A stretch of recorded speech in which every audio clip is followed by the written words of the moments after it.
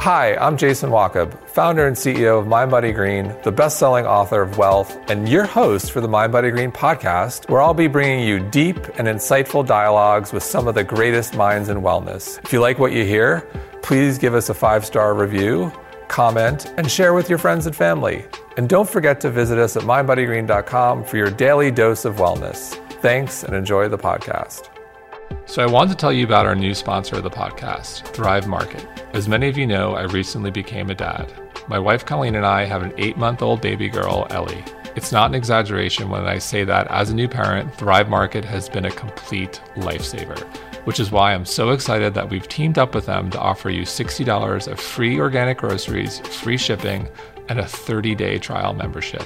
Yep, you heard that right, $60 of free groceries. It's a crazy good deal, and it's going to save you a ton of money on food and products that'll make you feel absolutely amazing. And you can get all the details by going to thrivemarket.com/mindbodygreen. Again, thrivemarket.com/mindbodygreen.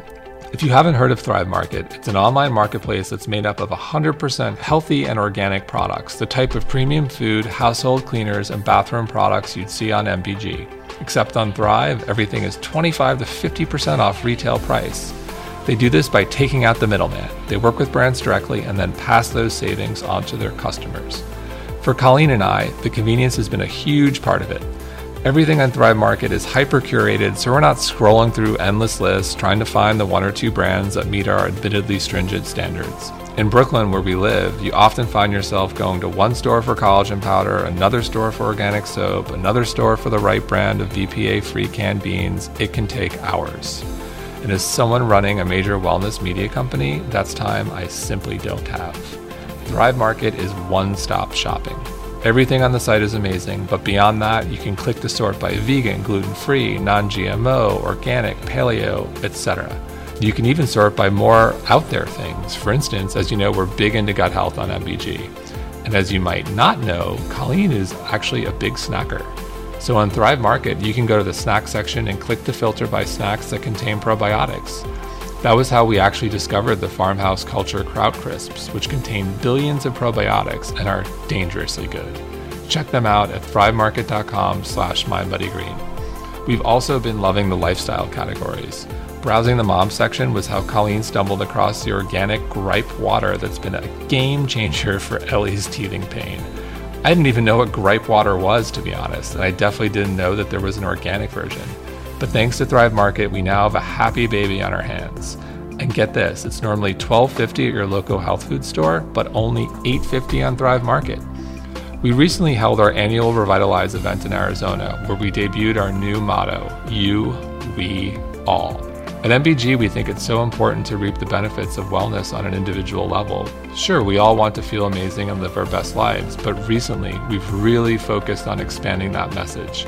We believe that wellness can change the world and that people who feel good can affect amazing change, which is why I'm so excited to hear about Thrive Market's 1-for-1 program. For everyone that signs up, they donate a membership to a low-income family, veteran, or teacher to help make healthy living affordable for everyone. Okay, so here's the deal. Right now, you can get up to $60 of free organic groceries, free shipping, and a 30-day trial membership by going to thrivemarket.com/mindbodygreen. I'd start in the staples section, where you'll find the kind of wellness essentials that we recommend on Mind Body Green daily, and then work your way out from there, depending on your own needs and preferences. Keep in mind, all of their prices are already up to 50% off, and now they're giving you an extra $60 free. Go to thrivemarket.com/mindbodygreen. But be careful with the Kraut Crisps, though. Don't say I didn't warn you. Okay, now let's get into today's episode. Tara Stiles is the founder of Strala Yoga, a revolutionary approach to healing through movement. Tara travels around the world, teaching people how to move freely and with ease and conservation of energy. Strala is incorporated by business leaders, entrepreneurs, and professionals around the globe. You've seen Tara probably with the W Hotel, Reebok, and tons of other lifestyle brands. She's also the author of best-selling books and cookbooks and has been featured in pretty much every newspaper and magazine you can think of. In addition to all that, Tara is a dear, dear friend and was one of the first Mind Body Green contributors, a Mind Body Green class instructor, and our neighbor right here in Brooklyn. Tara Stiles, welcome. Thanks for having me, Jason. Our new neighbor in Dumbo, too. I know. You just moved. Last night, we just moved. How do you like it so far? It feels like the country, honestly. in the best way, you know. I mean, just taking Daisy on her stroller walk just right to the water. It's quiet. Instant quiet. It's not like Soho. No, Soho. I mean, it's great, but totally different vibe. We'd take her all the way to the West Side Highway just to get, or try to get a little bit of quiet. Yeah. and then you're iffy if it's going to be quiet or not. So speaking of quiet in the country, so you grew up in the middle of nowhere, and talk to us about your journey and how you discovered yoga and what brought you to New York. Yeah, well, middle of nowhere. I mean, I guess I still, crave that or feel that inside. But, I have a family, they're farmers and simple, but, really straightforward. And I always wanted to kind of escape and get out and do something in New York. And I was really interested in dance and pretty much anything. I just wanted to see different kinds of people out there in the world. And I used to go to the woods and kind of sit and meditate and breathe and come back and tell my parents that I was doing that and everything's connected. And they always told me, yeah, of course, but they never went into it. I think all the layers that they even knew about or experienced because they were already living in this way. And I honestly didn't realize that until a couple of years ago. So they built with, no money, a passive solar home and designed it and built it and did all the plumbing, electricity, and got the land and everything and, paid it off and were really simple and frugal in all these ways. And, on the weekends we would go out to the ditches and collect cans and recycle and sort of pick up garbage and do all these things and, not buy new clothes. And, my mom was making our clothes and, she had a garden and we'd eat meat from our family's farm and all these things. So, all of these things that I thought were so nice, I guess, but I completely took for granted until, honestly, about the last couple of years when all of these things are so cool in mainstream culture. It started to dawn on me a few years ago that, well, I think I got my sensibilities from my parents of, being, just interested in connecting and simplifying and thinking about things in that way, but more in a philosophy way of yoga. But now the whole lifestyle just seems so, they were on it before it was cool. And, I always called them sort of straight edge hippies because I thought growing up, well, you guys are hippies, but you don't do drugs, so you're not cool. It's super boring. But now I really understand their path to health, and they're really young when they had us, and they're doing everything that is, I feel like, all the blogs on the site tell us to do now. They were already doing that, and they weren't really making a big deal about it. So I feel like that's where I got my yoga ideas, and then going to dance school in Chicago, having a first yoga class there, I got lucky. My ballet teacher was in New York in the 70s, and he was with American Ballet Theater and was doing all kinds of Kundalini yoga and Hatha yoga and different practices. And his path was the Self-Realization Fellowship path and Autobiography of a Yogi. And he saw me really get into these classes, and I thought, wow, when I had experienced this physically, which is what I really love to do, was move my body, experienced all of the emotional life and the thought life that I felt growing up through this one practice, my mind was kind of exploding in all directions, and I didn't know there was something. How old were you at this point when you were going to dance school and discovering yoga? 17, so it was right after high school. But I thought, on my own, I was sort of doing these things and reading, books about science that were sort of in the basement, or my dad had some like random Einstein books. He's a nuclear guy, so he'd have all these math books and stuff. So I thought that was cool, and my mom would have all these nature books, and I thought that was cool. But I never really put it together physically until this one class. And, it was super simple. This guy was sitting there in the front of the room, thin guy, curly hair, and he was sitting there smiling for no reason at all. And he really just looked happy, and I could tell he was happy. And not in a creepy way. Not in a creepy way. But it was sort of at that point in my life where, stress was starting to come in. I thought I was going to dance professionally, and so there was a lot of worries about that. And the moment I saw him, I thought, oh my gosh, there's this person, and maybe he has this process where his happiness is coming from nothing external. And I thought that was super cool, and I didn't really know how to get it at that point, but I just sort of sat next to him and went to all the classes and became kind of, I guess, weirdly interested in all of this stuff. And my ballet teacher saw that I was super interested, and he gave me a copy of Autobiography of a Yogi, and we're still in touch now. We're good friends, and he's a good mentor of mine. And he said, Tara, I really think you're interested in this, in yoga, and you should continue to pursue this. And of course, at the time I was really insecure, and I thought, well, maybe this means that I'm not very good at ballet.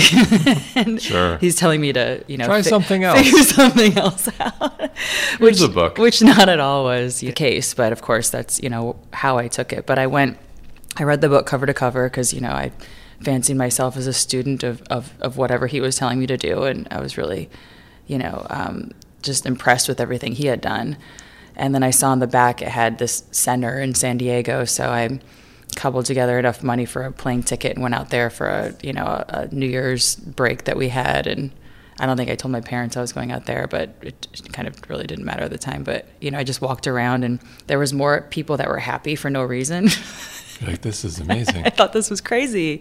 I thought it was completely amazing. And also different kinds of people, coming from different places with different stories and different backgrounds. And I think that was the first real time in my life where I was getting to meet people where the first thing you didn't say was something that, I guess, set your place in the world of who are you and what do you do, and, sort of these external things. It was more about having a conversation about, nature, or about, not really about yoga, but about the ideas of yoga. And that just completely started to spin me around in circles. And I got really excited about it, but it was also really uncomfortable in a way. So, I wanted more of this, but I didn't really know where to find it. So I just, started asking people. And at that time it was, Reiki healing circles and, a yoga class, but, looked very different than they do now. But different kinds of traditions in a way that Sure. I would find in different cities. But I just kept trying to find these people that were happy for no reason. I guess I'm still kind of doing that. And so I like that. And so at what point do you say, do you move, I know you moved to New York. At what point do you stop dancing and then you start modeling and then you start doing more yoga? Walk us through that. Yeah, I guess it all kind of happened together in a way. I was dancing in Chicago, and this woman, Marie Anderson Boyd, was an agent at the time for a small agency called Aria, came up to me after the show and she said, oh, you should be a model. And I was like, no, I'm not qualified to do that. You're ridiculous. And at the time, I thought I was too short and didn't have a look, and I thought that was, just nothing I could be successful in. So I went to her office, and she told me that. She was like, well, you're too short and you don't have the right look, but I think there's maybe something you could do here. And so it was like another layer of insecurity that started to just pile on. But maybe take this book. Maybe you Yeah. shouldn't dance. Take this yoga book, and Exactly. then maybe you should become a model. But you're too short. who am I? So she was really cool. I liked her in the same way that I liked my ballet teacher. I came to her office and sat there, and she had actually written a book on advising young models how to basically exist and be comfortable and not dive too far into insecurity. So I really liked that she was doing something besides just her, expected thing. And I would go and literally sit in her office till we would figure out what to do, in a way, in between my dance rehearsals and stuff. And she had all these brand new kittens in there one day, so we just kind of sat and played with these kittens. And she said, Tara, That's kind of random. it was super random, but really funny. And I would just go, I always like to go and be near these people that were doing cool things, and if they would let me in to hang out. So I would do the same thing to my ballet teacher. But one day she said to me, Tara, we sent your pictures to an agency in Milan, and you can go there and do the runway shows. And I said, cool. How does that work? Are you going to buy me a plane ticket? And what's the pay? She said, no, you're going to pay for that. I said, no, I can't pay for that. This agent's great. I was like, this is horrible, you know. It was kind of the unglamorous side. She said, well, you can go, you'll go to castings, and the runway shows don't pay anything, but, you know, you could get famous. And then if you become famous, then you can make money doing all these other things. And I said, well...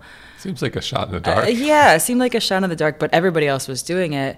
And I thought, well, I could kind of play that part, but it didn't really feel like me at all. And I could, you know, I was so bad at getting my photo taken because I was kind of not comfortable in my own body, but I could get my photo taken if I would put movement in there. So I would always be dancing or doing some sort of yoga-inspired thing. And I said, okay, do you have any other options for me? She said, well, we're in Chicago. You can go to castings here, but it's all super commercial. It's very cheesy, you know. So I said, sure, like send me whatever, you know, I'll go in between my rehearsals. But I don't think I want to go to Milan because I'd have to quit dance and I'd just be weird in Italy. And so she sent me on some cheesy castings, and the first one was for Coca-Cola, and it paid a couple $1,000s, and I got the job, and I thought this was amazing. I got paid to stand there and to smile and laugh, and sort of figured out who I was in front of the camera in that way. I could be fun and goofy and to do movement and things like that. So once I found my comfortability there, I was able to sort of use that as a gig or as a job, but not really, you know, as something I fully identified with. So I started to do a lot of that kind of work, catalog and stuff like that. But yeah, I was always just goofy and fun, and if it kind of worked in a way, either I got the job or I really didn't get the job. So they would see me coming and say, Tara, get out of here, this isn't for you. Or they'd say, yeah, maybe, you know, we're looking for somebody kind of like that today. And, you know, I guess that saved me in a way from really letting it hurt my self-esteem to a really bad point, because I think I had this another layer of, well, I just get to be fun and use my body and have movement. I'm not going to let this sort of, you know, take over my life and to what my face looks like and how tall I am and things that I can't really change. So in that way, I felt kind of lucky, because it brought me to New York in a way where it wasn't like, you know, I didn't get paid to come to New York and to sign with a big agency. I said, okay, I want to move to New York. And I talked to this woman, Marie, and I want to dance and do all these things. And she said, okay, same thing with Milan. Here's all these agencies. You can go see them, and I'll call them for you, but I can't guarantee anything. And you know, it's going to be even more, you know, competitive there. The girls are even taller. So I said, fine, whatever. But I said, you know, I'll probably be able to still get this cheesy work, you know, the girls, those the kind of commercial work that those, the real models. Yeah, they get the big commercial work, you know, all the big campaigns. But I figured there was a sweet spot where I could, you know, maybe pay some rent and do all this stuff. So I came here and rented a tiny little apartment and basically did everything. And that was, you know, pre, you know, I mean, the internet was there, but it was pre everything online. So I would literally just leave my apartment every day and go on all the appointments my agents would set up. And I was kind of, I guess bad. I would have multiple agents, because none of them I'm sure they love that. None of them were getting me enough work. No, they didn't care, because I wasn't really? a big deal. You know, they're like, Okay. oh yeah, like you can go, whatever. You're making one job a month here. So I'd have all these different agents, and then I would do all kinds of random jobs too. So I found a dance company that traveled a lot but didn't require full-time rehearsals. So, but the catch was all the dances were on stilts. So Interesting. So I learned how to dance on stilts, and at that time I was having, you know, even more, I guess, identity crisis, because I love dance, and I would go to class of a contemporary company that I'd really want to be with, and sometimes they would just say, you know, get out of here, whatever, we're not really interested in you. And that world is kind of, you know, you get these looks where it's either going to work out for you here or it's not, and it's just purely an energy thing or a physical thing. What does that do for your self-esteem? It's weird, you know. It either you start to play this game of, well, you know, if you do fit in, then all of a sudden you're better than other people. And if you don't fit in, you just feel like crap about yourself. So, you know, and neither of those options I think are very good.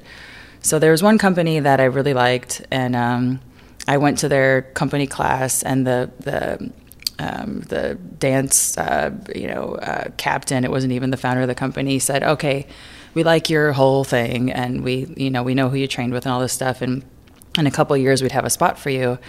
In a couple of years. Somebody's going to retire, you know. And I said, well, Still not a very good option. My head goes to like what was it, Black Swan, when like you push someone down the stairs? Like, Yeah. I'll make my spot now. Exactly, yeah. So at that point, I kind of had this realization that it's better for me, and I'm more interested in lots of different things, just to get out of this world of, okay, I'm going to get a job with a dance company and then be locked in. I think there was something that I needed to listen to. You know, I was able to go out and get random cheesy work and random other things, and that was, you know, interesting me in some way that I should maybe keep following that. So and so what's going on with your yoga practice at this time? So I would be weird, and I would do it at home because I didn't know any real places to go in New York. So, you know, in the morning I would get up and do everything that I learned, you know, from the man in the dance school. So I would just sit and breathe, and I would feel so good. And I felt like I was kind of, you know, I know like manifesting is a popular word now, but I feel like I was just somehow working all of this stuff out, all of these moving parts, and not really needing them to come into one part, but I would always come back to that just to feel good in myself. So when I would go outside every day and not know what's going to happen and literally do a million different appointments and have myself kind of be ping-ponged all over the place, I still felt confident enough that, you know, I would be able to be myself, and if something was the right thing for me, then it would work out. Sure. And I felt like if I wasn't doing my yoga that day, you know, I'd have a different experience of the day. And I felt like the days where I was really having a really good time and things were really kind of moving forward, and, you know, I got to do like a lot of random cool things, I think, because of the internet wasn't there, and how you get to meet people in that kind of world. There was no Facebook. There's nothing, no yeah. So was MySpace around yet? MySpace was around. I had a MySpace page. But it's weird because none of those people that you're connected to on MySpace, you actually, I think they're everybody's kind of, you know, a fantasy profile. But I would follow people into buildings that looked like they were going to, you know, a casting or something, and maybe I would get the gig or maybe not, or maybe I would meet somebody cool. So there was just more time for walking around and doing stuff. So I felt like there was, you know, that idea of pounding the pavement in a way was fun. And I would just, you know, bring my dance clothes, I'd bring my, you know, a change of outfit, and I would just leave every day after my yoga, go and do stuff, and then come back when it was time to sleep. So when do you start like going to studios and start taking public classes and getting more serious? Well, I would always talk to people about yoga, so because I was just so interested in it, and everybody that I talked to about yoga had heard of it, but thought it was strange in a way, or they thought, you know, just all the common misconceptions you still hear about, you know, I'm not flexible, or you know, or I have to change my religion. I think that was more of a common misconception then. So I'd always talk to people and try to find people to do yoga with. And I would go to a couple of studios at the time that were around that I would just find out about. There was Jiva Mukti, and then there was the Kundalini, and then there was Crunch Gym. They had I did a cheesy ad for Crunch Gym, and they gave me a membership. That was my pay. Was Kula around yet? Or? No, Kula wasn't around yet. Right. And they had, Crunch actually had 3 really nice teachers. This one guy, I think he was just teaching a simple Ashtanga class without the rigidity, but he was the first yoga teacher that I ever met who talked like before and after class. And it totally, again, like made my mind kind of spin around, because the happy yoga guy in Chicago, I never heard him say a word that wasn't, you know, moving through the warrior pose, you know, whatever it was. He never really spoke. And this guy, at the time I was also doing like cheesy television commercials, which was fun, I guess. But I was in this PT Cruiser ad, and I walked outside of the studio, and this guy was just standing there welcoming and greeting and saying goodbye to everybody. And he said, you come here every Sunday at 4. I was like, yeah, I really like it. But I was so nervous to talk to this guy for whatever reason. And he said, I see you on this car commercial all the time. And, you know, now I was so like weirdly awkward about it. But, you know, he was the first person that really was friendly to people coming. So I thought that really made an impression. Like I went there a lot. So I thought it was cool. So later in the story, I know at some point you get serious enough to go to some retreat or camp upstate where you meet someone. Oh, yeah. So, yeah, at the time, I had met some yoga friends, and a friend of mine was teaching yoga, and this was It's like 2006 this or was 5? Yeah, this was so a few years had gone by. Yeah, so this was 2005, and I was meeting people, and more people were teaching yoga now as a job, and this was starting to become a thing, or at least a part-time job, I think. Sure. And my one friend, she was an artist and a yoga teacher, kind of on the side. And the on the side, I think, was very prevalent because, I don't know, for whatever reason, if you were just a yoga teacher, I feel like it wasn't. I didn't really know anybody like that. Well, there at the weren't time. like many studios back then. Like No. I think you named it was like Jiva Mukti, maybe I think the Golden Bridge, Kundalini, and like that was about it. Like I don't think Kula had started. No, Kula was around. Maybe I didn't know about it. Yeah. Michael took me there though for the first time. We'll talk about that too. So this Michael guy. So you go to this yoga. Describe this thing you went to. Yeah. So I go to this with my friend. And it's a Krishna Das and Dharma Mitra. Oh, I'd go to Dharma Mitra sometimes. Sure. So, all the people teaching yoga for a job were not people that moved to the city from. They weren't like people that I knew, sure. I guess. They were people that were, of a different place, I guess. So yeah, we went to this Krishna Das and Dharma Mitra thing, and it was over Easter weekend. And upstate New York. New York at this place called Ananda, and I mean, you could film a horror movie there. There was a really nice, really lovely vibe, but the place just looks.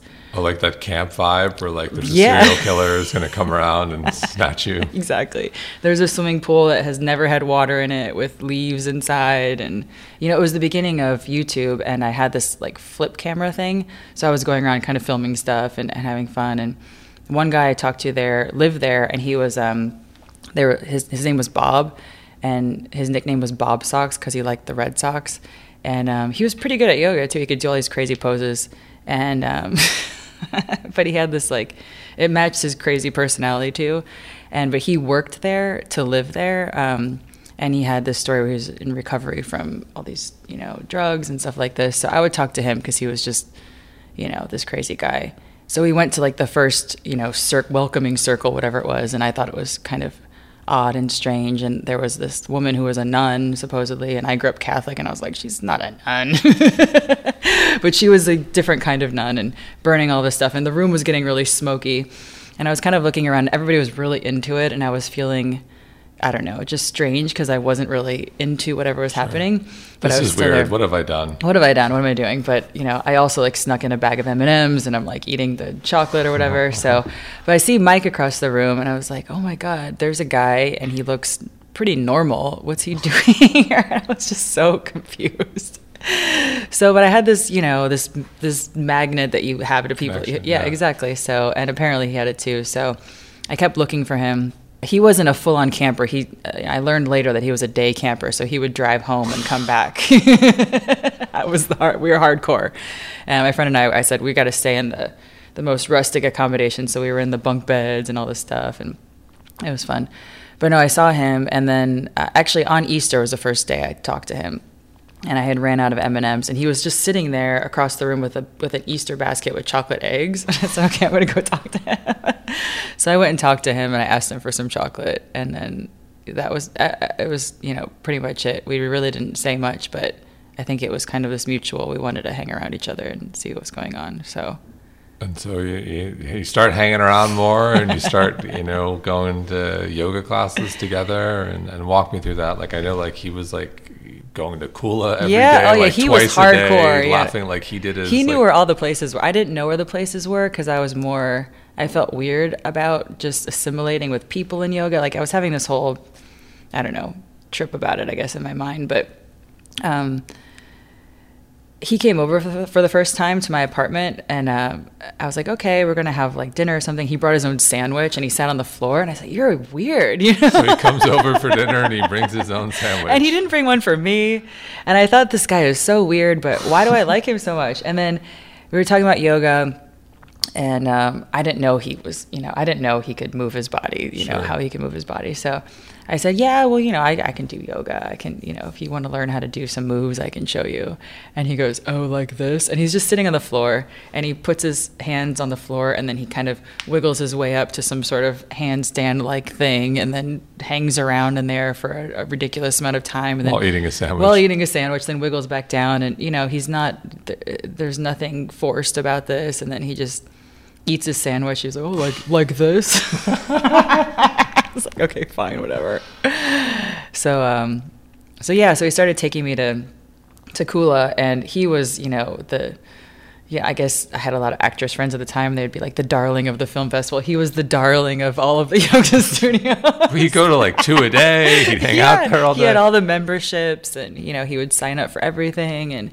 And plus he's like, for everyone, like Tara's describing how Michael moves, like it's ridiculous. Like he can just like get in a handstand and like talk to you and move around. Well, it has nothing to do with yoga. He's just he knows his own body, and he can do anything. That's just weird. So we would go to these places, and he would be so, regimented about it. He said, we have to, there's a class at 10 on Saturdays that we would go to. And then he said, okay, we have to get up at 7, and then we have to eat like a big breakfast. Was that David Reginald? Yeah. Cool. Back in the day? Yeah, exactly. Yeah. We have to eat a big breakfast, and then we go to this class. So we go to this class, and it, super, like there was no spot. There'd always be a teacher trying to get in. They'd kick the teacher out. I don't actually know. I always think about this. How does this actually always work out where and it wasn't like before people would sign up before you go to the class. So everybody would just show up, and it would always be full, and there'd always be 2 or 3 people that either couldn't get in or wanted to get in, and somehow the math always worked out. And I was always thinking, this is insane. How come there's always, whatever it was, 30 or 40 people here, but never 10 and never 60? How does this always, and it's always different people. I thought this was insane. This must be some, weird thing happening. So we'd always be there too. And plus, I'm a new person. I'd always get a spot, but again, there's no extra spot. So you'd get there 3 hours early. We'd be 3 hours early. It was crazy. So I'm there early, and I just sit on my mat because that's what I would do before class. And nobody talked to anybody. And Michael would be doing his exercises, and it wouldn't even wiggling. It'd be funny because I felt like for him, he was putting on this, and I would tease him because he was trying to be fitting into this idea of, the best yoga guy. So he'd be doing his moves before class, the moves that we're going to do in the class. He would be practicing those particular moves. So he'd be in the front row too? No, he wouldn't be in the front row. He'd be like 3 rows back on the right, because the front row, those are for the show-offs, It's ridiculous. So we would go to David's class on the weekends, and then there'd be, he'd take me to, there's the other classes. So Skylar, of course, because she's the owner. So we'd go to her class, but it was on it would be a little bit more variable with our schedules because it would be on, I don't know, the weeknight time or whatever. Sure.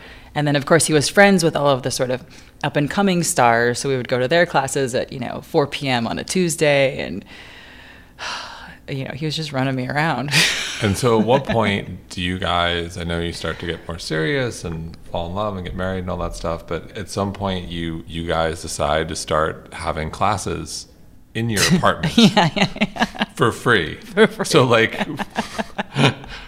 it was all just fun, and at that point, we had this weird relationship. I never wanted to have anybody, take care of me with money. So I would be cobbling together all of these random jobs just to pay my rent and stuff. And he would say, I have a job. And, he's always good at doing things that he didn't really care about. But so he would have all this time to do the things that hang out basically, which I didn't understand. I thought, well, it was a different way to live. So yeah, actually his best friend from high school married a Swiss girl. So they all go to Zermatt for fun, just like people go to the Hamptons here on the weekend or Montauk or whatever. So, and Mike loves to climb mountains. So we went to Zermatt, and I kind of thought that we were going to get engaged there or whatever. So we went there, and it was over one of these Thanksgiving trips with this big group. And we got engaged, and then he proceeded to get extremely ill for the rest of the trip. And I said, this is interesting. So now that you have this part of your life taken care of, now you can just get sick and let go. So he was sick the whole time, but we were sitting there, and because we weren't snowboarding for most of the trip, and just talking about yoga. And he said, well, maybe we could, do some classes in my living room. And I said, well, yeah, it's free rent. And, he liked my little apartment. Something weird about him, wanted to stay there. So we moved into my tiny little studio, and he had a bigger apartment, and we just, would have classes there and have a sign that we would put on the front door and take down when any neighbor would come by to see. But it was really fun. So how would you get people there? You'd just be like, hey, we're doing a class. Do you want to like talk to people at the coffee shop? And yeah, basically. And so people would come. Like eventually, it was like packed. Yeah, it got to be packed. It was funny. So in the beginning, it was just a couple people, and then people have friends, and then we could fit 20 people in the living room, and then if you open up the hallway where the door was, and then the bathroom, Mike would always end up in the bathroom, we'd have 22. So that was like, full house. 2007, I think. Yeah. So at one point you're like, okay, like it's time to move this out of the apartment and get a space and maybe start charging people. Yeah, well, we still didn't think of it like that, I guess, even when we did do that. But at the time, one of my random gigs was sort of the beginning of blogging. So I was writing for Huffington Post. One of the girls that came, Verena, was she was an editor there. So I was writing these silly things like help I'm addicted to Facebook, 5 yoga moves that could help. And apparently at the time that was really, different, I guess, at that time. So that was fun. And then you start doing YouTube too. Started doing YouTube videos, and I was writing also for Women's Health magazine, and I really wanted to write a book with them because they had this publishing company as well, Rodale. So, but they kept telling me for a long time, yoga books are boring. There's only the Light on Yoga. They'd bring up all the books, and they'd say like, come on, this isn't a thing. You should write a book about, I don't know, sex or weight loss or whatever. And I said, interestingly enough, those are results of doing a yoga practice. Your life improves. And they said, oh, that's ridiculous. So I said, so I finally convinced them. And that was one of the reasons why we wanted to move out, because I had this book coming out. And it was, at the time, I didn't think of it as something other than something to be embarrassed about, that I was teaching yoga classes in my studio. And they were sending over, newspaper people, and I guess again, the internet isn't what it is now, so there wasn't like bloggers and stuff, but just different reporters that would write an article, I guess, about it, and I'd have them over to the studio, which was Mike's apartment, and I'd have to like put up the sign so they would think it's normal. And so that time, I think just out of embarrassment, and we just decided to make sure the math worked out so I wouldn't be paying more than I was making in the rent. Sure. So then you decide, so you moved to the first space. Yeah. And that was 2009 or early 2010. Around there. Yeah, right around there. So that was 628?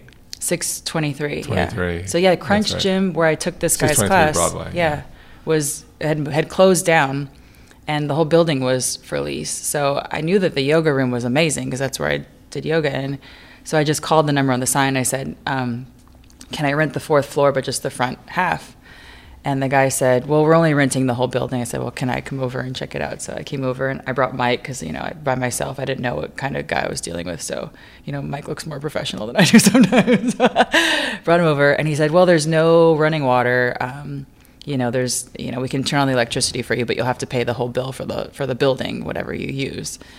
So I said, fine, let's just rent it. And he said it was month to month, so that was okay. So I took that space, and the shower is upstairs. I think you went up there once to check it out. I saw all of it. Yeah. You saw all of it, yeah. I remember when there was the rave too. Oh my God, yeah. So it was funny because where the showers were on Crunch and the Crunch gym, it was just abandoned. So there was grass and weeds coming up in between the tiles. So we would just keep the yoga room nice, and everybody thought it was a great space. I mean, it was a great space, and it felt good because we had good things happening in there, I guess.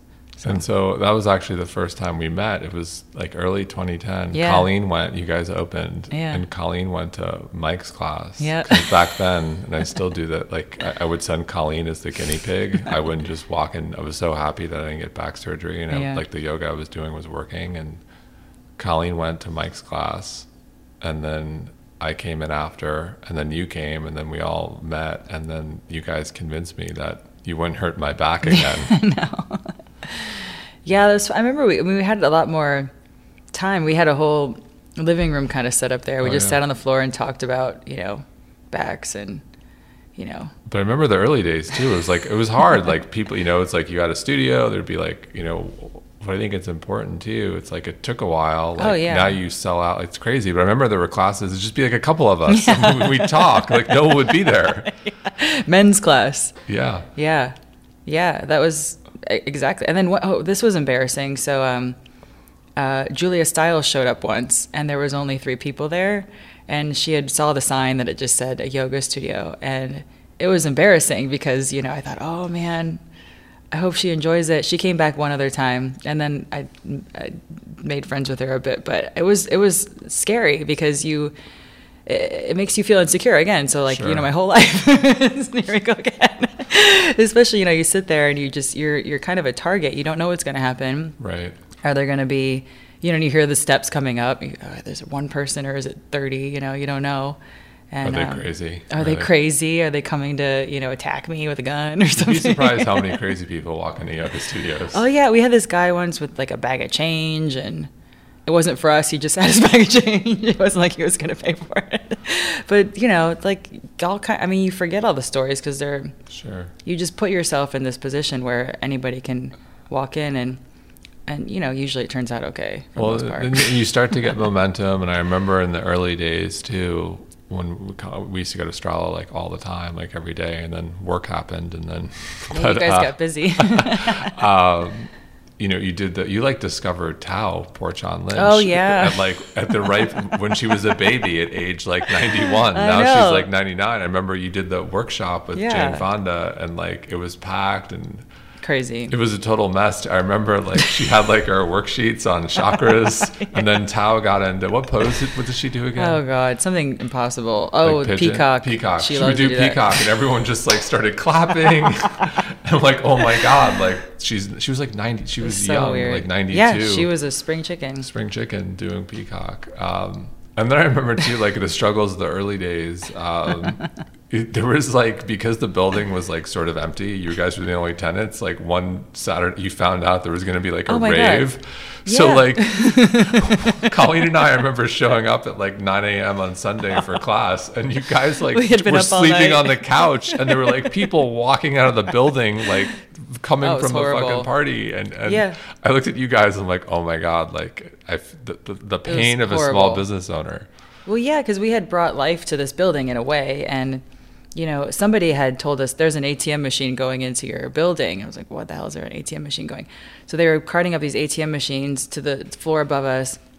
And, you know, the building was just open, so there was no locks on the doors. And it's not that we had anything valuable, but we kept the place clean and everybody had their yoga mats. And we didn't want people coming in during a rave, and that was ridiculous. We didn't know anybody. Why would you even rent a floor in this for a rave? That's ridiculous. So, you know, an all-night party happened. Mike and I just stayed on the couch. People would come in. We say wrong floor, keep going, and we just like, took shifts. Where's the bathroom? Yeah, there's no bathroom here. Well, it's like the last thing you want is some drunk idiot like pissing all over your studio. Exactly what we said.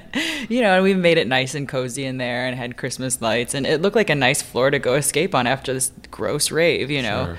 So that was horrible. And yeah, we had a class coming in the morning, and you know, there was people still at the rave, and the whole building just smelled like, you know, beer and smoke, and so everybody's on drugs. I remember shortly after that, you guys began looking for a new space. We sure did. And so I want to talk about that. So like you move across the street, you open Strala across the street, and, you know, becomes packed and super successful. And then, but I want to talk about the evolution, because eventually you're like, you know what, like you start to do trainings around the world. And now that's where, you know, I think there's like an interesting evolution, like, you know, free classes to studio to training around the world. And you don't really teach much anymore publicly, like the classes, like you just don't do, you know, you do trainings. And just talk to me how like that's changed for you, and the direction and how yoga's changed and your relationship to yoga. Well, I think, and teaching. You know, I guess growing up doing dance, I love the idea of just being physical every day with different people and all of that. And then, you know, we had, you know, across the street, it was great. It was great for all the dyslexic people, because we were at 632 and we were at 623. So we moved over and just started running a yoga studio. And then, you know, pretty much in the beginning started not having fun doing that, even when it was packed all the time. It wasn't fun to do the day in and day out of that stuff. And for me, I love the 1 hour, the hour and a half that you get before talking with people, after talking with people, and then leading the class. That's great. But, I realized I'm a really crappy boss, and I realized that I don't want to be anybody's boss. And, the whole, having 15 instructors and everybody wanting certain things and having to be the one in charge, moving everybody's pieces around, and it just wasn't fun. It wasn't what I wanted to be spending my time doing. Teach. Yeah, I just wanted to do what I do. And so, a lot of it fell on Mike to work out different things. And again, it's like everything's great and everything's booming, and it's just not fun. You're spending time with people issues and hiring and firing. Yeah, and all the stuff. time. Yeah. And then the most horrible thing about it, I think, now kind of thinking about it more, is when it's the best, it was the least amount of fun. Sure. It was sort of in the time leading up to it and the ramping up when everybody's excited and kind of moving towards something, but in the place where everybody's class is just busy and everybody's, supposedly getting what they want, but not really. Then everybody wants a little bit more. Then, I'm jetting off everywhere to do my stuff and coming in and out. Right. And, there's just a lot of, unhappiness, I think, with all of that. And, I don't know if I don't think it's unique to us, because we would meet studio owners around the world when we started to travel more, and they'd have a lot of the same just fundamental problems with the way that a yoga studio works. It just ends up being, a temporary thing for a lot of people, with, I think, over promises. It's just not fun, Sure. So at one point you're like, you know what, like, I'm not really going to teach her that much. And I'm going to start traveling and do trainings.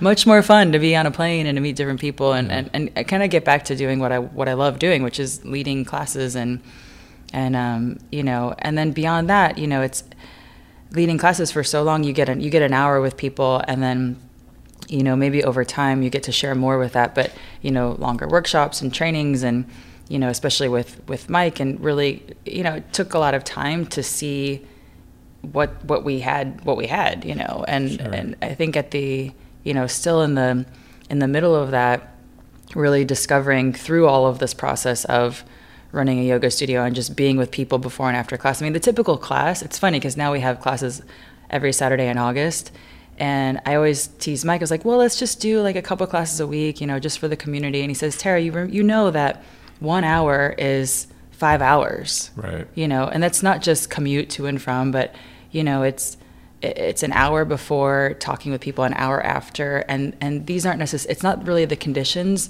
where people are getting ready, then coming down. Yeah, from that, the whole crazy thing, and then signing people up and all this stuff. And although it's fun, it's a different kind of work, Sure. So I think we were really enjoying the work. We just finished a 3-week program, and it was every single day being with people from around the world, people that have been leading Strala for a long time, and now they're starting to lead Strala trainings as well. But it's been a long time in this, but it just felt so good to be there every single day for 3 weeks with the same group of people that we were all moving in the same direction. It's like you're also forming a real connection, and everyone's moving toward the same goal. And then it's like, then you're done for a while. Then you're done. And then everybody wants to be done for a while, because Right. everybody, goes back to their own community, and they're doing a variety of different things as well, whether it's, and it's neat because, I've shared my, all these experiences, and a lot of people that start studios that we're friends with now that lead Strala start it in a way where we're kind of at now, where they just have a space for them, and they come and they do all the things that they want to do. Sure. So if it's a class a week, or, now the world's different, making videos, doing workshops and their own trainings, it's interesting. I think that the craziness of a yoga studio, it can't be unique to our experience. Sure. And it's really fun when you can just sort of use your own space as a laboratory, which I think is what we're back to now. So you mentioned working with Mike. Working with your spouse is amazing, but it can also be terrible. Like, talk to us about like what's that been like for you guys? Well, in the beginning, I mean, when we were in Zermatt talking about this, it was fun. I thought, okay, well, you're really cool and you can do all this cool stuff, and I'm a lot different, and I thought, let's just give it a try. And It was Mike's kind of on the side thing. He had, again, he had his company that did whatever, and it afforded him to be able to do whatever. And it was a whole kind of way to describe it. It was a life of whatever, And I'm somebody who's always exactly doing what I want to be doing with all of it, So it's very different in that way. So this was the first kind of together thing where he was, doing something that he was interested in doing, but also kind of, was making fun of it in a way. He's like, well, yoga's not a real job. Why would I do that for a real job? And I said, well, okay, that's fair enough. So, in the beginning it was fun. And then, when things were ramping up, and then I think when we started discovering, how to talk to people in a different way that wasn't just, leading a 1 hour experience where people could get a 1 hour experience, not the same 1 hour experience, but they may not know what the experience they're getting just because they walk in the door and they see something on the sign. So we wanted people that wanted to be there in a way. So up until that point, it was fun, but there was all of this, well, what about this? What about this? And then when we had, all of the booming, busy yoga studio stuff, it was, our relationship was, at the worst point. Sure. I mean, we broke up for like a year and a half, and you guys shepherded the whole experience. We had separate dinners with you guys. I remember that. I'd be like, okay, so this is how it's going to be. We're going to have to go out to dinner with Tara on Thursday, and then Michael on Friday. And there'd be an empty chair always. It was I always remember looking at the empty chair, being like, oh God, what are we doing? So, but we couldn't just. It was so bad, and. So what was it like? Just. All we did was argue about all of the things that we were both unhappy with. Sure. And, I think it was spending, when you spend all of your time doing that, it's exhausting, I think, for both of us in different ways. And I wanted out of that, and I wanted to have fun again. And, I was getting to do all of these unsustainably but cool things, like in 1 week be in the Maldives, and then Europe, and then Asia, and then back here. Sure. And then, I just felt like I was getting to do all this cool stuff, and I saw that as my life in a way, which was, not realistic, but, in a way we do that now, but it's much more grounded. And I think he was just pissed because he was having to, manage people, and that's not what he's good at. Sure. Or it's not utilizing anything that he's capable of doing. And we found ourselves in the middle of something that was, quote unquote successful, but really crappy, and just from the inside, from just our perspective, even when some of the instructors were happy, we were just like, we wanted to just drop a bomb on the whole thing. And, but we didn't know how to do it. I thought in a way that because we had this one location, everybody would see the images. I thought that was really fueling everything else that I was doing. And I thought that was necessary to be able to do all the other things, which is completely illogical in a way, especially now that we don't do it. So the business is basically like tearing apart your marriage. Yeah. Sort of it. Yeah. And so how do you recover? Because it was a long time. Like it was a good year. Like how do you? And it seemed like I know there were moments where I was like, they're done. Like they're breaking up. Yeah. Like but you didn't, and you guys are like happier than ever. Like how do you turn it? Crazy. Like, how do you, because I think a lot of people go through that. How do you turn it around? I think, well, at first, Mike started working for you. Yeah, you can't maybe our intern. He thought, okay, maybe I can do something totally different. Yeah. So, which again is, he can do anything, and he's, we love you guys, and I feel like in so many ways we grew up together, and. Sure. And, you've had so many of the best advice for us. And, we haven't done it. I don't even know what I said. I don't know what you said either, but it's a lot of it where, you told us a long time ago to maybe scale back on how many classes I was leading a day. Sure. And I thought I had to be there because what if somebody walked in and didn't have a class with me and they'd be really upset? Again, all these insecurity craps. Well, when Colleen and I would go to Strala and you weren't teaching, we'd be upset. Right. So like, who are these other teachers? It's a reality. Tara and Mike. Yeah. And, we'd spend a lot of time sort of trying to be agents for other people, I guess, which is kind of, not that that's bad, but not really what we're good at, in a way, and not really fun either for anybody. I feel like I was setting up, the path to success for people, and they didn't even really want that. Sure. They wanted something different, and I would see a certain potential and say, okay, here's all these things you could do. And then at the end of the day, I would still feel like crap. Why am I, trying to do all of these things for other people that not that it's wasting my time, but that they probably don't even want. It just doesn't, there was something in it that didn't feel right, in a way. And I just was doing things because I could, or I thought I could, or I wanted to help, but it was just ridiculous and like really bad. But so with Mike, so we tried a bunch of random things. Like he came here and he sat for a while and probably like got into a lot of trouble because he doesn't really like to show up to work. He showed up. He liked lunch a lot. He would go to Foragers for lunch and get this big sandwich. And yeah, he's very lifestyle oriented. He's very good at PowerPoints. He's very good at he's that. very good at. He can do all the things. And so yeah, we tried a lot of things, and I tried to make the yoga thing my thing, and but it just it never was just my thing. So to start to do that, I mean, part of it was, but it's part of it is his too. Sure. So we're constantly still, I think, just again discovering what we've been doing this whole time and able to see it in more a clear way. And I think that's really more of what's happened than trying to recreate. It's more uncovering, well, what's already been happening, and we should just do that instead of trying to create something new. So I think that's where we've So how do you know, I'm curious, like, because a lot of couples have issues, and a lot of couples get to the point where it's like, I'm ready to walk, and some walk, and some decide to figure it out, and they do. And so any advice, like getting to that point, because you guys were at that point, like what was it like, any advice for someone who's at that point where like, I'm ready to walk, or I need to try to figure this out? Well, I think for me, which is so weird, I mean, we talk about those, we were even walking this morning with Daisy on the way here on the water, which is so quiet. And it's amazing. It's amazing. Very different. So he pointed across the water and he said, that's the storage unit that I used during the breakup. And which I don't really like to call the breakup. I like to call it the furniture moving years. That's a very nice way of looking at it. So we just kind of, I want to put this here and I'm taking this and whatever. So the furniture moving years.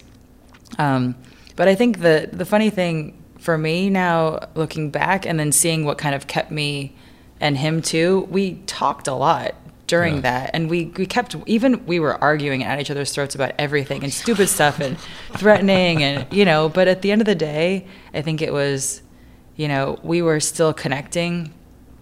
Again, it wasn't a good connection, but I think underneath it was a good connection. Right. So I think it was more like a fiery soap opera, Telemundo or something, blah, blah, blah. Even if the dialogue wasn't good, it was still happening. Yeah, if you take away all the dialogue, we were still, in close proximity with each other, and that somehow that connection was there, and also probably improving everything, because we were getting to another level of this stuff. And it just reminded me, we had the Sam Berlin, who is your healer. Best shiatsu man in the world that no one knows about. Sam Berlin. Actually, we shouldn't say this online. I don't want to. I know. He's still flexible. Yeah, exactly. But we were doing a week of leaning and touch and support in the training, and he's part of that program that we do. And we had a whole week with him, so we were talking about meridians and experiencing on each other's meridians. And Mike and I were working with each other, partnering. And I asked Sam this question, and I was like, not to be weird, but meridians, after they go through your body, they keep going, right? There's no end point. Don't they kind of interact or dance with other people's meridians in a way? And he was like, well, yeah, of course. So I thought it just reminded me now, during the furniture moving years, our our meridians were definitely, finding each other in this way. And I think that was, that even if all the other stuff was stuff, it was the center of that was, I don't know if it's the center or whatever, but it was, something was connected. Sure. Yeah. Well, I'm glad it all worked out. And now your neighbor's in Dumbo. Yeah. So something else, if I look at, a lot of things that are happening while, you start blowing up on YouTube and Facebook and building this following, and then you start, working with brands. And what I think is so interesting too, and I want to talk more about, is I would say, like, look, like a lot of teachers, like, who teach yoga, like, struggle making ends meet. Mm-hmm. And and people don't, or maybe they do these days, they go to yoga because it's like the new thing and they think they can become famous on Instagram and make a boatload of money or what have you. But like you're probably one of the most like successful in the commercial sense yoga teachers out there. Like you've worked with like huge brands and like commercially like very successful. You've done very well financially, and like that's not, I know you, that's, you're not motivated by that, but like it's nice. It's like it's the great Jerry Seinfeld line, like I like money, but it's not about the money. And so what is it, do you think, that you have that you've been able to do where you've been able to do that, where a lot of other people have just struggled to make ends meet? Like what is it? You know, I think it comes back to, I don't know, for me personally, I think it's, I'm just interested in ideas, and I kind of don't have this care one way or the other. So, you know, I think it's sort of being in the flow of that. If I have an idea and I try to do it and it works, great. If it doesn't, I know myself enough that I'll have another idea in a different way, and something will work out. So, you know, with brands, I think the first big thing I did with a brand was Reebok, and they saw New York Times did an article on me, and it was sort of, that was, you know, a big boost in a way, and it was this cover story and also caused all this, you know, controversy or whatever. And I went in for this meeting and I thought, you know, okay, they don't have any yoga clothes. Nobody has any yoga clothes. There was just Lululemon, and it was just black pants, and it was kind of like Spanx, and it really had the feeling for me, you know, not being involved in that brand, that it was more about the look of it. It was just the aesthetic of, you know, buy these expensive pants and you will have this lifestyle. And I thought, okay, Reebok is, you know, sort of a lower price point, and, you know, they weren't really cool at the time. I think they were cool in the, you know, Jane Fonda aerobics days. And I liked brands like, you know, 555 Soul and American Apparel, and, you know, on the higher end, James Purse, and all these like just clothes that you would just wear that are comfortable. And so I said in the meeting, I was like, well, you know, I don't know what you guys want to do with me, but you don't have anything in yoga, so we shouldn't really do an ad. There's nothing to advertise. And you shouldn't probably just continue to make the apparel you make for running for yoga, because I don't really see it going anywhere. So I brought in clothes that I had that I wore to yoga, and I just put them out on the table.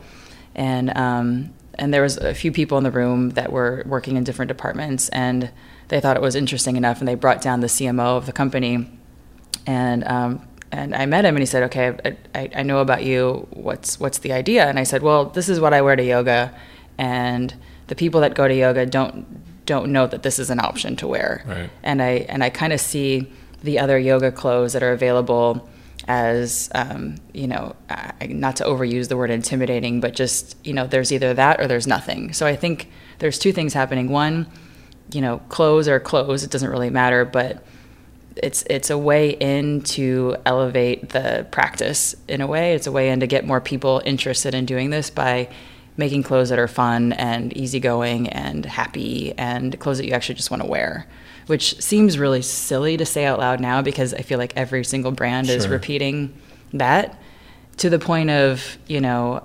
repeating the same taglines and all this stuff. There's one of the taglines we had was make your own rules, make your own yoga, and another brand just had that on a sweatshirt. Like the other day, somebody sent it to me, even in the same font. I thought that was cool. What's your great quote that we have on our wall here? Make your own rules, except for traffic lights. I guess so. You want to follow those or something like that? Or you don't want to get hit. So I don't know. Yeah. So, which again isn't original. I didn't invent that. I think the neat thing about, I guess, how I feel about ideas is they just come from somewhere. So you do them, and then if you do them and they work out, that's great, and it's really fun and exciting.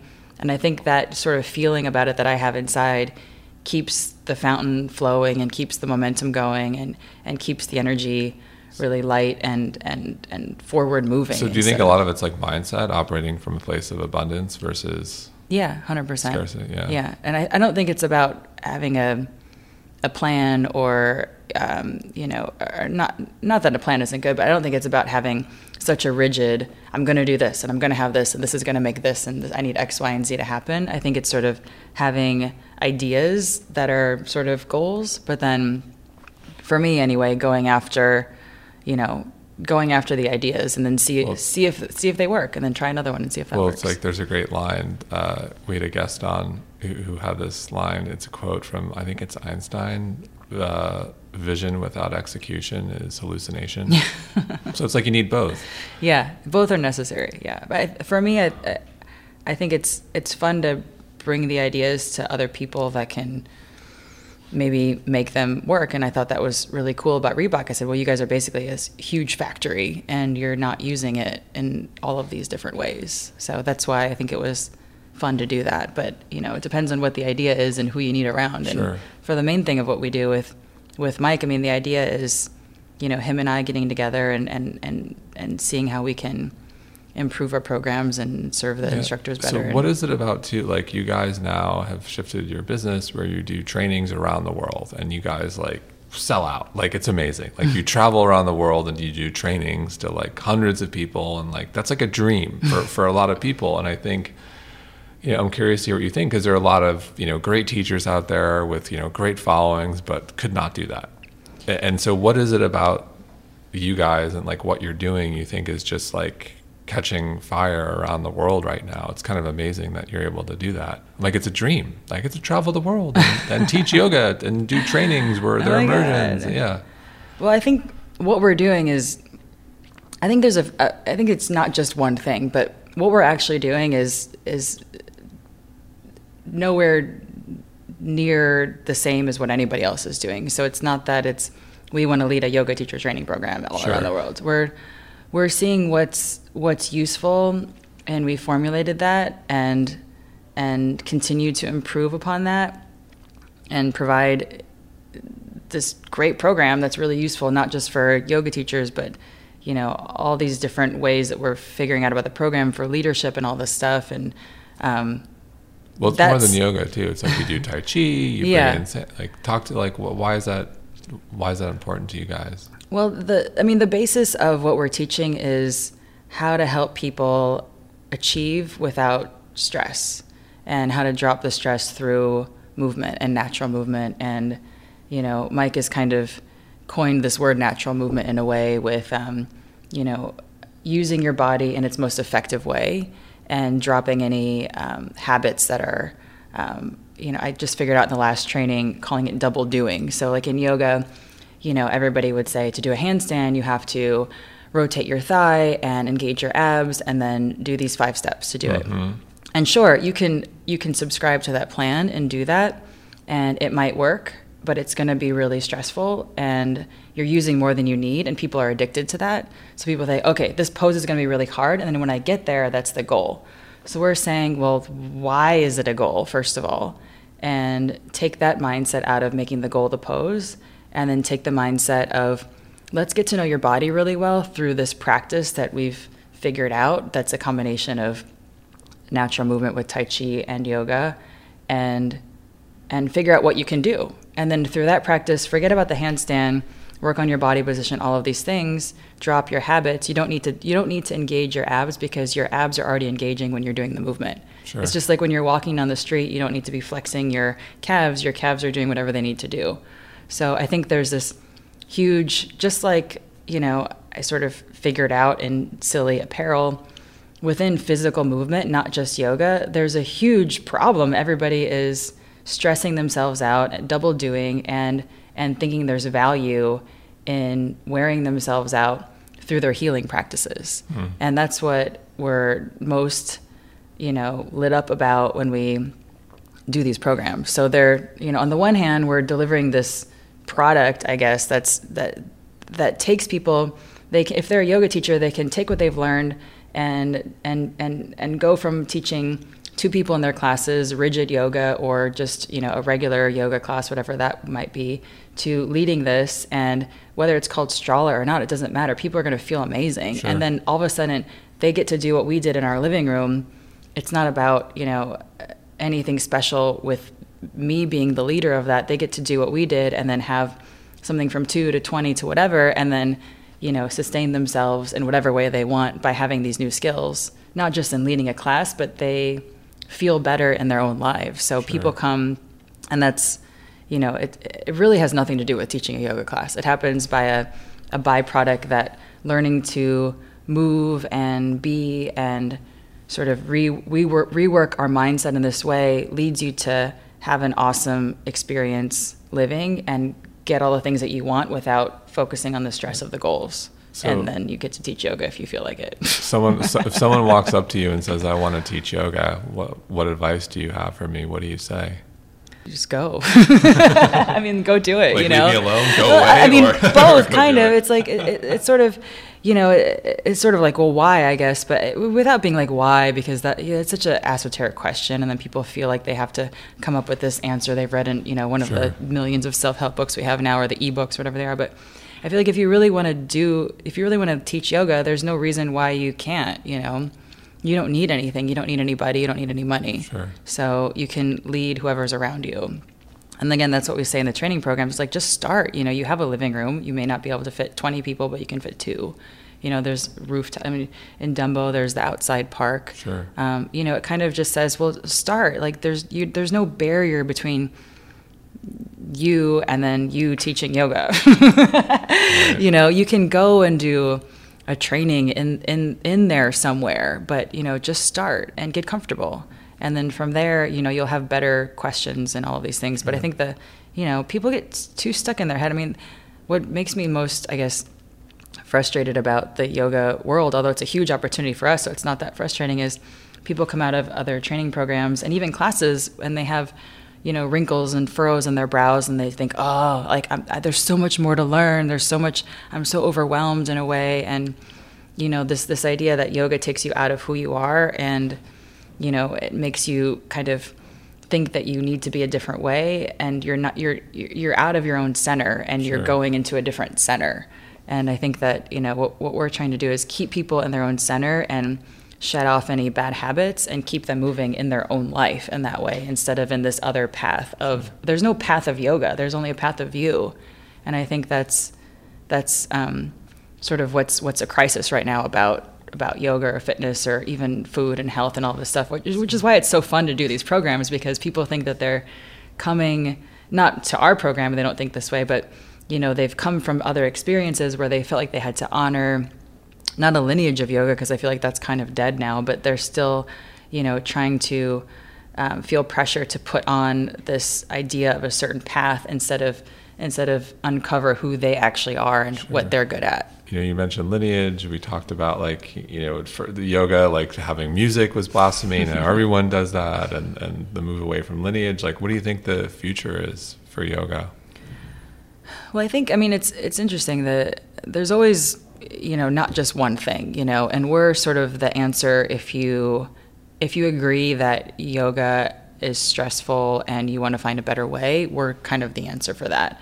But I think there's still value for people to go through a different experience, you know, if they want to have, you know, the experience where you just go into a room and you don't talk to anybody, or it's not a sense of community, it's more a sense of isolation in a way. Sure. So I think there's, you know, I think it would be too ridiculous to say, oh, the future of yoga is everybody moving in alignment with themselves and accordance in the way of ease and exactly what we're doing. But I think it's just not. There's always something that happens, and then there's the 15 different variations of that, and then something else happens and the 15 different variations of that. So, you know, now the cool thing is yoga with hip hop music in a dark room. You know, it's like, okay, well, but the class is just a regular yoga class, you know, still. So the main experience hasn't changed, but the external environment has changed.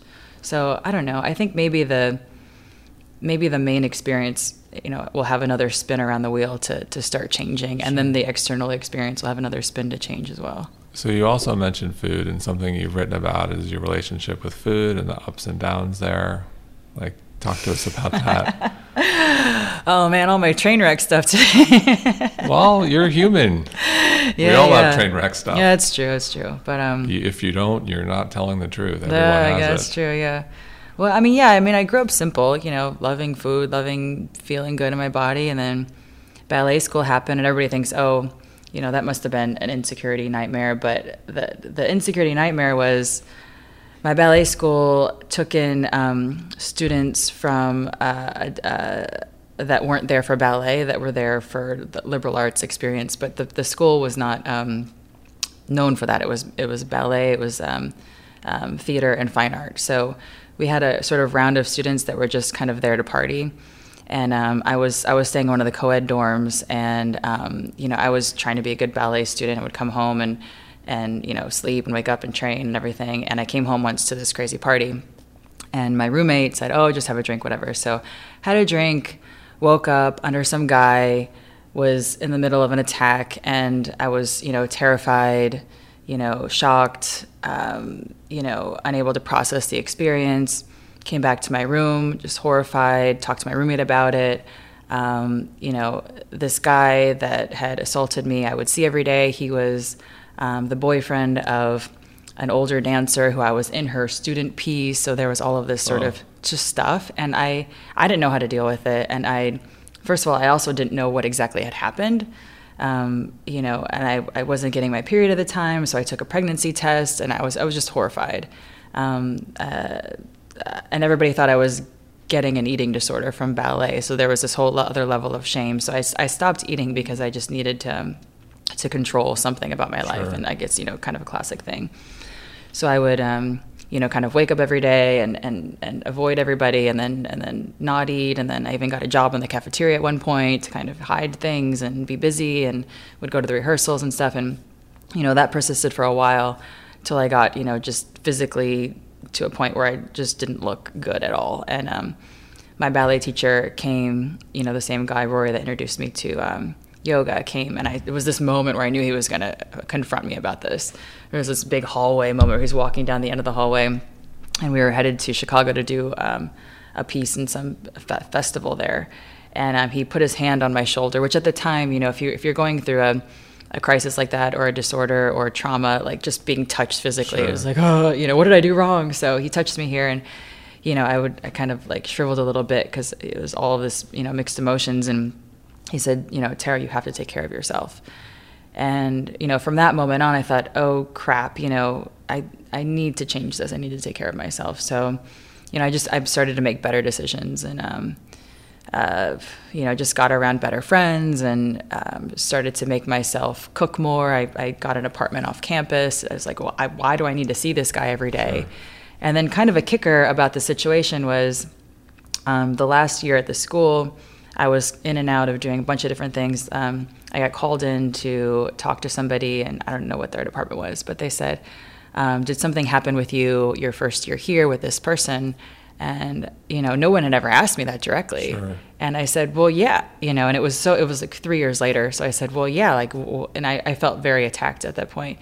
It was someone to ask me, and I said, well, why? And he said, well, he's done this 5 or 6 times with other people. And I said, why haven't you done anything about this? So I was, at that point I was just, annoyed at myself that I didn't say anything sooner, and I could have prevented all these other situations. But anyway, that was my crappy food story. But coming out of that, moving to New York was a big positive. And then just realizing that, for me, it had nothing to do with food. It had everything to do with control. Sure. So once I got my control back, I just, got back to my regular self. Sure. So you're a mom now. Yeah. To a beautiful baby named Daisy. Ellie's best friend. Our daughter, Ellie and Daisy, best friend. So how has being a mom changed you? Well, it's, it's it's crazy. It's crazy. I don't think it's what I thought and what I didn't think too. I didn't think that I was this, I don't know, especially in the beginning, more controlled and more OCD. I mean, it felt really weird to leave my house for the first time without her with me. I think my kid sent me to go get, a coffee or something for him across the street. And he said, you need to go. Like, get out of here. You need to be a step away from this person. And for me, it felt like, people say it's like wearing your heart on the outside, but it didn't feel that romantic for me. It felt more like I have this huge responsibility for this person who can't exist without me physically and all of these things. But then, the more time that goes on now, I realize she's safe, I'm safe. It's just another layer of working on your own stuff. Has that been the most difficult part, or? Yeah, I think we did. I made myself lead a class probably too soon for me. Not physically. I mean, I felt, like I could move my body and things like that, but just with her. And it was 2 months. She was 2 months, and I brought her to see everybody. And I didn't realize how, torn I felt about all that. I didn't really want everybody there. I didn't want everybody to see her and touch her. And it was this happy moment. And I was just, inside my own head of, control issues and insecurity there. But now that she's more sturdy, I feel like I'm more... It's funny, they do get more sturdy. They get more sturdy. I'm sure my insecurities are still there and it's going to come up in some way, but I feel much more comfortable now with her. I mean, we didn't come to see you for weeks. Yeah. And we would be here all the time. So now you're around the corner. Now we're everywhere. Now we're mobile and she's on planes and stuff. So, but yeah, still it's, I don't like the idea of her, away for too long. Sure. I don't think anyone does. Yeah. So second to last question, if you could go back in time and give yourself advice in your 20s, what advice would that be?